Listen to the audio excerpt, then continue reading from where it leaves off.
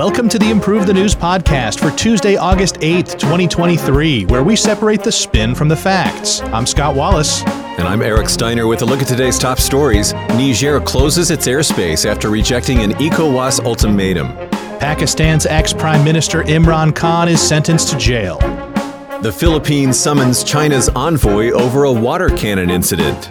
U.S. scientists achieve a net energy gain for a second time through nuclear fusion. Data reveals that half of crimes solved by UK police result in no charge. 4 Syrian soldiers are killed in an Israeli missile attack. PayPal launches a dollar-backed stablecoin. A survey finds that a third of Britons can't define transgender women. Musk's ex says it will pay the legal bills of anyone unfairly treated for posting on the platform. And the FDA approves the first pill for postpartum depression. In our top story, Niger closes its airspace after rejecting an ECOWAS ultimatum. Here are the facts as agreed upon by Al Jazeera, DW, WION, France 24, and Voice of America.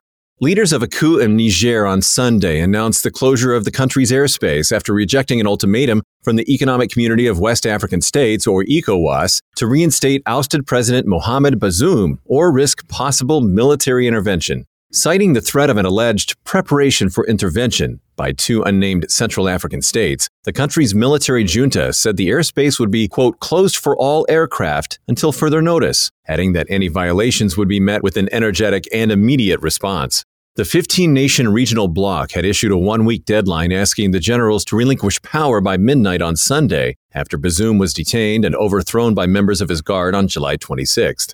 A day earlier, French Foreign Minister Catherine Colonna said the country, quote, supports with firmness and determination the efforts of ECOWAS to defeat this coup attempt, but didn't say whether France would militarily assist an ECOWAS intervention. Meanwhile, ECOWAS's Political Affairs Commissioner Abdel Fattah Moussa stated that the bloc would shortly decide when and where to intervene following the 7th coup in West and Central Africa within 3 years. In another development, Salifou Modi, one of the Nigerian coup leaders, reportedly asked the Russian mercenary group Wagner for help during a visit to Mali, as, quote, they will become their guarantee to hold on to power. On this program, we like to separate the spin from the facts. Those were the facts, and our first narrative spin is the pro-establishment narrative from the Washington Post. Niger is the last stronghold of democratic pluralism and the rule of law in the Sahel. If Niger follows in the footsteps of Mali and Burkina Faso in being ruled by an autocratic junta, it would further destabilize the entire region and impact the world. Not only could Russia's notorious Wagner mercenaries capitalize on this opportunity, but Islamist extremists will also take advantage of the political instability. ECOWAS and the international community must restore the country's democratically elected government and constitutional order. Global research gives us the establishment critical narrative. ECOWAS's deadline has expired, but the bloc of West African states should think twice before using force and making itself a tool of Western, especially French, neo-colonial interests in resource-rich Niger. France no longer has the military presence and influence to project sufficient power and intervene efficiently. The country faces a geopolitical dilemma as a result, because whether it pushes for a military invasion of Niger or not, Paris faces the inevitable collapse of its neo-colonial system in the region. And from time to time, we have statistics-based nerd narratives brought to us by the Metaculus prediction community. This one says there's a 24% chance that ECOWAS will launch a military intervention in Niger before August 12th of 2023. Want to help us improve the news? Go to improvethenews.org/pod and take our quick survey and tell us what you think. And now, back to the news. Pakistan's ex-Prime Minister Imran Khan is given a 3-year jail sentence. Here are the facts as agreed upon by BBC News, Al Jazeera, the Associated Press, and the Irish Times. Former Pakistani Prime Minister Imran Khan was arrested in Lahore on Saturday after a court sentenced him to 3 years in prison following his conviction on corruption charges. He called for nationwide protests in response to the ruling. The former Pakistani cricket captain, who served as prime minister from 2018 to 2022, was accused of misusing his office to buy and sell state possessions worth more than 140 million Pakistani rupees, or approximately 500,000 American dollars. Since his removal from office, Khan has been arrested twice and slapped with more than 150 legal cases, including several charges of corruption, terrorism, and inciting people to violence over deadly protests after his arrest in May when his followers attacked government and military property across the country. Khan has denied any wrongdoing. His lawyer said he is working on a petition against the decision in the High Court. Khan's political party, Pakistan Tehreek-e-Insaf, or PTI, said in a statement it had already filed another appeal to the Supreme Court on Saturday. Thank you for the facts of that story, Scott. Our first spin is Narrative A, and it comes from Islami City. Khan's arrest is illegal and politically motivated. The accusations against him are completely fabricated, with his opponents pursuing 80 different cases against him, including completely baseless accusations of murder, sedition, blasphemy, and terrorism, in the hopes that something will stick. The government wants to remove Khan from the electoral contest because it fears his popularity among voters. And Geo News brings us Narrative B. The arrest of Imran Khan is not politically motivated. He is accused of theft and corruption. His denial of every accusation merely serves to demonstrate that he avoids accountability in every way. His case has been investigated thoroughly and the verdict followed due process. With his sentence, Khan will be disqualified from politics for 5 years. You know, he's feisty just like his uncle Genghis was. I knew it would get him in trouble eventually. I'm a Kublai guy. I'm a scholar. The Philippines summons a Chinese envoy over a water cannon incident. Here are the facts as agreed upon by Al Jazeera, Rappler, BBC News, Guardian, Reuters, and Financial Times. Philippine President Ferdinand Marcos Jr. stated Monday that China's envoy has been summoned after Chinese Coast Guards used water cannons to block Philippine vessels carrying supplies for its military personnel in the South China Sea. Foreign Affairs Secretary Enrique Manalo personally visited Ambassador Huang Zillian to give him a special message, with Philippine Ambassador to Beijing Jaime Flor Cruz also issuing a protest note in Beijing. This comes as the Philippine Coast Guard, or PCG, claimed that its Chinese counterpart carried out excessive and unlawful actions over the weekend, as boats attempted to reach Second Thomas Shoal in the Spratly Islands. While this incident is the first time since November 2021 that the Chinese Coast Guard has used water cannons against a Philippine resupply operation to the shoal, China routinely blocks or shadows Philippine ships in the contested waters. China claims sovereignty over almost the entire South China Sea, including the region around the submerged reef that contains a World War II-era ship intentionally grounded in 1999, which now stations Philippine troops. Despite an international tribunal ruling against China's claims to the area in 2016, Beijing stated that it took necessary control measures after 2 ships and 2 Coast Guard vessels illegally trespassed into its waters. Thanks for that update, Eric. Phil Starr brings us an anti-China narrative. The actions of the Chinese Coast Guard being under the control of China's Central Military Commission are another example of hostile military action by Beijing against the Philippines. In order to counter this threat and continued violation of international law, the Philippines must draw on external support and respond both sternly and effectively. China Daily gives us a pro-China narrative for this story. Despite having long promised to remove the warship illegally stranded in China's Renai Reef, the Philippines keep infringing on Chinese sovereignty and international law by sending ships into the reef without authorization to repair the warship for permanent occupation of the reef. Water cannons were used to avoid collision after warnings fell on deaf ears. China has every right to defend its territory. And we have another nerd narrative from Metaculus. This one says there's a 19% chance that the United States will withdraw from any of its current mutual defense treaties by the year 2030. Have you ever been hit by a water cannon, by the way? I was just curious. One of those real water cannons? No, like that Captain Phillips stuff? No, I have not. I'm Super Soaker and lower, and that's where I've been. Scientists achieve the second net energy gain in nuclear fusion. Here are the facts as agreed upon by Fizz, The Telegraph, and The Guardian. Scientists at the Federal Lawrence Livermore Natural Laboratory in California on Sunday announced they achieved net energy gain in a nuclear fusion reaction for a second time, but with a higher energy yield this time. Inputting about 2 megajoules of power from lasers, scientists were able to generate 3.5 megajoules of energy, up from 3.15 megajoules during a December 2022 experiment. This means more energy was produced from fusion than the laser energy used to drive it.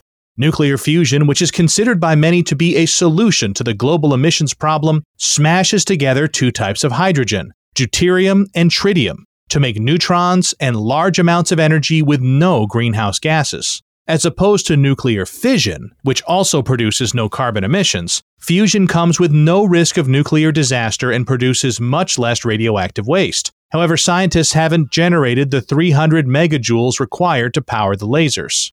While it's hoped that both fusion and fission will become a baseline energy output, supplemented by other renewables like wind and solar by the second half of the century, Livermore can currently only use its lasers once a day. New Scientist is going to give us our first spin. It's Narrative A.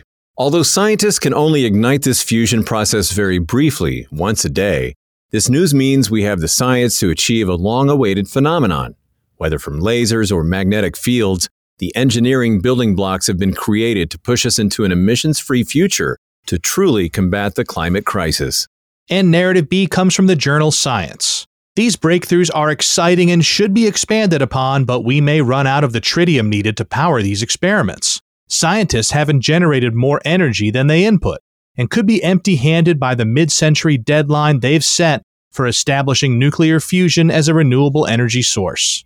Metaculous Prediction Community gives us a nerd narrative. They say there's a 50% chance that nuclear fusion will provide at most 10% of the world's primary energy by September of the year 2060. Turning our attention to the United Kingdom, as half of crimes solved by police results in no charges. Here are the facts as agreed upon by The Telegraph, Independent, PA Media, and Metro. An analysis by The Telegraph has found that only 51.8% of solved crimes in the UK resulted in charges against the offender in 2022-2023, down from a 63.7% charge rate from 2015 to 2016, when data was first recorded. This news follows data released last week from the Home Office, which showed that only 5.7% of crimes committed in England and Wales resulted in a charge or summons since April of 2022. More offenses are resulting in alternate diversions, such as community resolutions, where the offender apologizes to the victim and sometimes agrees to pay compensation in exchange for an admission of guilt. Community resolutions have risen to 27.2% in 2022-2023, compared to 13.5% in 2014-2015. For stalking and harassment, charges dropped from 72.1% to 48.8% from 2014-2015 to 2022-2023, while violence causing injury saw the charge rate drop from 65.7% to 49.6%. The percentage of these offenses resulting in community resolutions also rose from the low teens to the mid-20s. The Ministry of Justice has also announced plans to deal with inconsistencies in how minor crimes are dealt with nationwide. The guidance will help give police a list of offenses that should and shouldn't be resolved through the caution system, excluding violent and sex crimes from receiving lesser penalties. These revelations have put pressure on the ruling Conservative Party, with the opposition Labour Party calling the Tory record on crime abysmal. The Conservatives responded by pointing to a 46% drop in violent crime and the 20,000 new police officers hired over their 13-year rule. All right, we have a left narrative spin on this story from Bloomberg. Over a decade of Tory austerity has gutted the criminal justice system in the UK as deep cuts to public safety shake the public's trust in the police. The abysmal clearance rate for crimes and the sharp increase in diversions applied to keep offenders out of a strained court system are testimony to Conservative mismanagement. They've allowed crime to continue to blight communities across the country. The Telegraph gives us the right narrative. Unlike Labour, the Conservatives have a real plan to deal with crime in the UK. Instead of going after people for social media posts or misgendering, the Tories will take the wokeness out of law and order and get police back to work solving real crimes. The UK needs less left-wing virtue signaling and a more tough back-to-basics approach on crime. Tragedy strikes Damascus as 4 Syrian soldiers are killed in an Israeli missile strike.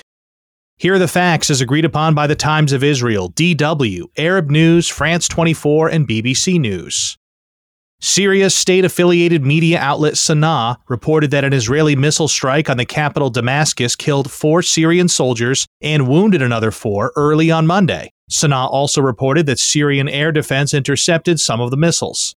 Sana'a claimed that the attack caused some material damage and that the missiles had targeted some points in the vicinity of the city of Damascus, but refrained from reporting specific details. The UK-based Syrian Observatory for Human Rights said that the strike targeted a warehouse near the Damascus International Airport, but this is unconfirmed. The Syrian Observatory for Human Rights also said that 2 additional Iran-backed fighters were killed in the strike, but their nationalities were unknown in an unverified report. Sana'a called on the UN and the Security Council to take immediate action to force Israel to desist from these criminal policies. Israel has carried out hundreds of airstrikes on the country since the start of the civil war, mostly targeting government-controlled territories, international airports in Damascus and Aleppo, and Iranian-backed forces. Iran intervened in Syria on behalf of the government shortly after the war began. Israel rarely comments on its attacks in Syria, but it has said that it will not accept Iran potentially expanding its footprint in its Arab neighbor. Those are the facts, and our first spin begins with an anti-Israel narrative coming from Foreign Affairs. Israel has been conducting airstrikes against suspected Iranian weapons transfers and personnel and its proxies in Syria for almost a decade. Though the strikes are part of a low-intensity conflict to slow Iran's growing entrenchment in Syria, the West has seemingly dropped its previous plan of diplomacy to allow Israel and other allies to use military force instead to settle its grievances with Tehran. This risky strategy underestimates the magnitude and repercussions of a military escalation. And we have a pro-Israel narrative from Al Monitor. Syria is a conflict zone with many actors, all of which can cause this shadow war to go hot. Meanwhile, Iran, with its coordinated effort with Russia, which controls much of the Syrian airspace, risks pushing it over the edge. Israel has been clear that it will not permit Iran to freely move weapons and fighters through Syria if such activities threaten Israeli security, and it's justified to target Iranian assets in any of the countries into which Tehran has dug its tentacles. PayPal launches its first dollar-backed stablecoin, and here are the facts as agreed upon by CNN, Verge, and CNBC. PayPal has launched its first stablecoin cryptocurrency called PayPal USD, which will be backed by the value of the US dollar to reduce friction for virtual payments and provide faster, cheaper money transfers across borders. PYUSD will be applicable for person-to-person payments, to fund purchases at checkouts, and to transfer funds between PayPal and other outside wallets. Currency supported by PayPal will also be convertible to and from PYUSD. The coin is issued by PayPal's brokerage partner Paxos, which previously issued the dollar-backed Binance-branded stablecoin BUSD.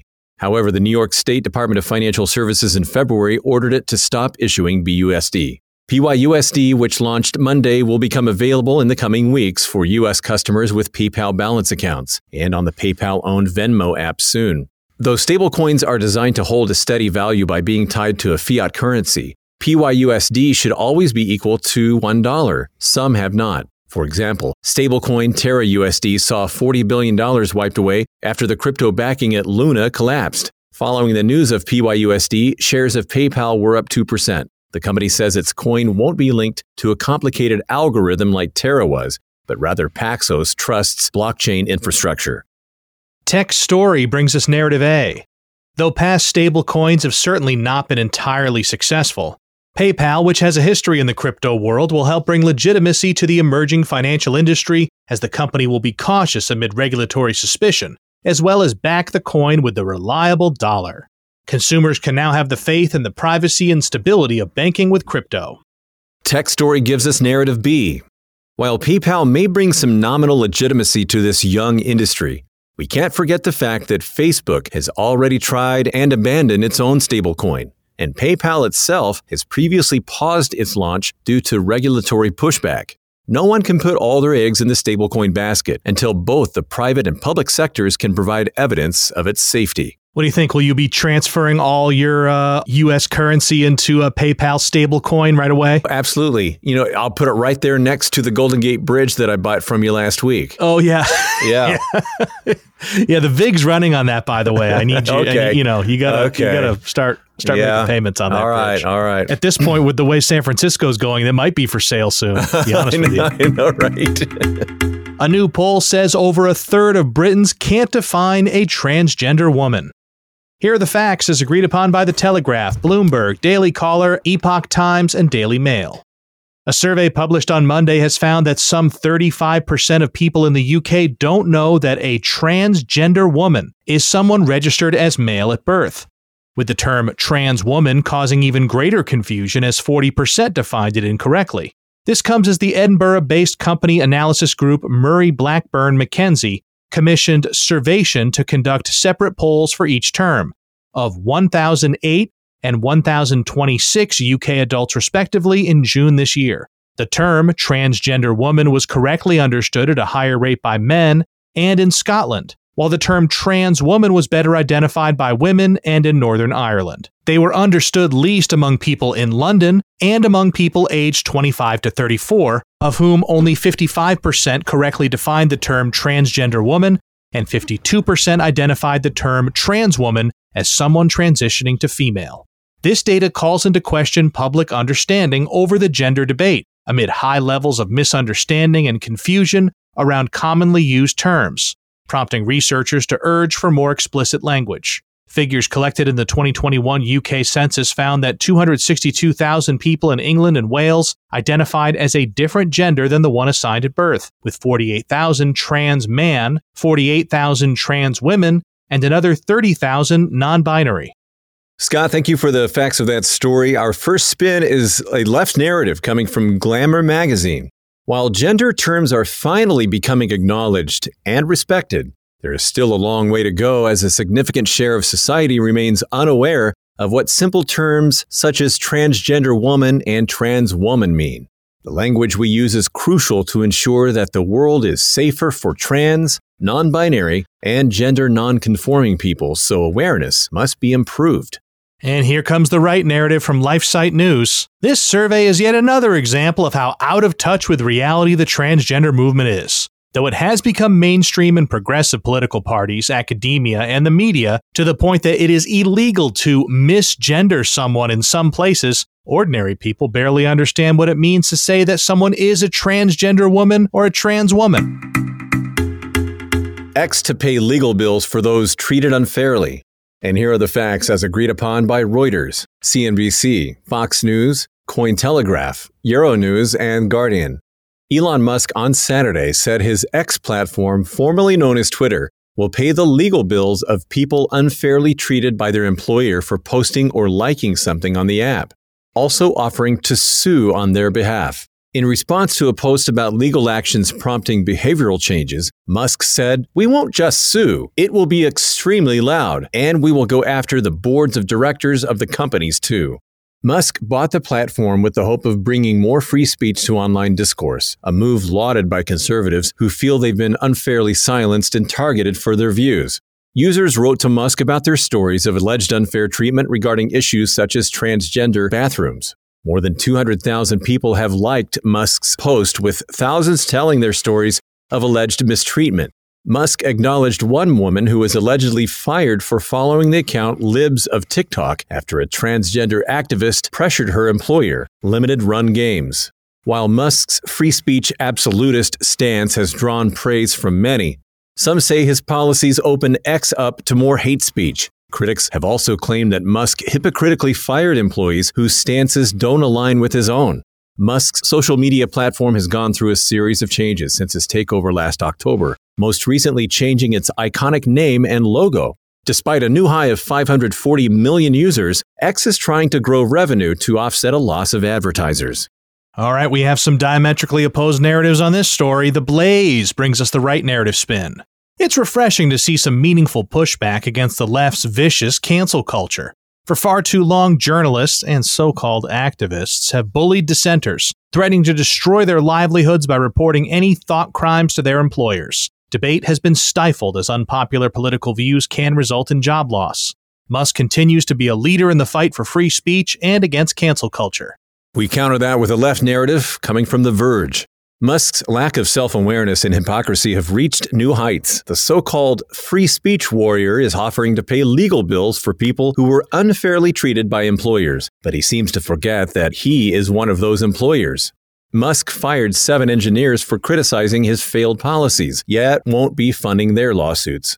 Musk loves drawing attention to himself, but he continues to fail in everything Twitter X related. That employer Limited Run Games, that name stuck out to me. They have a business model where they come out with limited editions of video games that are scarce because they only have a certain amount they come out with. And then people have to kind of rush to buy them because they only exist for a short period of time. It's kind of a weird business model. I don't know if I like it. It makes it so it's really hard to collect those things intentionally. You're really giving yourself away, Scott. I'm just saying. Next story. The FDA approves its first pill for postpartum depression. Here are the facts as agreed upon by the U.S. Food and Drug Administration, the Associated Press, Washington Post, Reuters, CBS, and NBC. On Friday, the U.S. FDA approved Zurzuvae, the first oral pill to treat postpartum depression, or PPD. According to scientists, taking Zurzuvae once a day for 14 days seems to ease symptoms of adults experiencing severe depression related to childbirth or pregnancy for months at a time. However, additional courses of the medication may be needed. According to drug makers Sage Therapeutics and Biogen, Zurzuvae is expected to be commercially available in the fourth quarter of 2023 after the U.S. Drug Enforcement Administration schedules it as a controlled substance. PPD reportedly affects an estimated 400,000 women a year, and the FDA states Zurzuvae could benefit many of these women coping with extreme and sometimes life-threatening feelings. Previously, the only FDA-approved treatment for PPD was Zulresso, an intravenous injection that could be administered only in certain healthcare facilities. Zurzuvae's approval is based on 2 randomized, double-blind, placebo-controlled, multi-center studies that showed women who took the pill had fewer signs of depression over 4 to 6 weeks than those who received a dummy pill. Scott, thanks for the facts of that story. Our first spin is Narrative A coming from Wall Street Journal. Postpartum depression is a serious and potentially life-threatening condition that typically lasts longer than the anxiety or fatigue many women experience after giving birth. Zurzuvae's approval is a game-changer for women's mental health and maternal depression, as the pill will dramatically expand the number of women who can be treated for their inability to feel pleasure and suicidal ideations following childbirth. And Narrative B comes from Stat. While this is a promising development, it only addresses one side of the equation. The first step in treating PPD is diagnosing those at risk of maternal mental health complications. In the U.S., as many as 50% of PPD cases are overlooked, leaving mothers unwittingly victims of this crippling illness. It's time to normalize PPD and develop the much-needed systems for accurate diagnosis.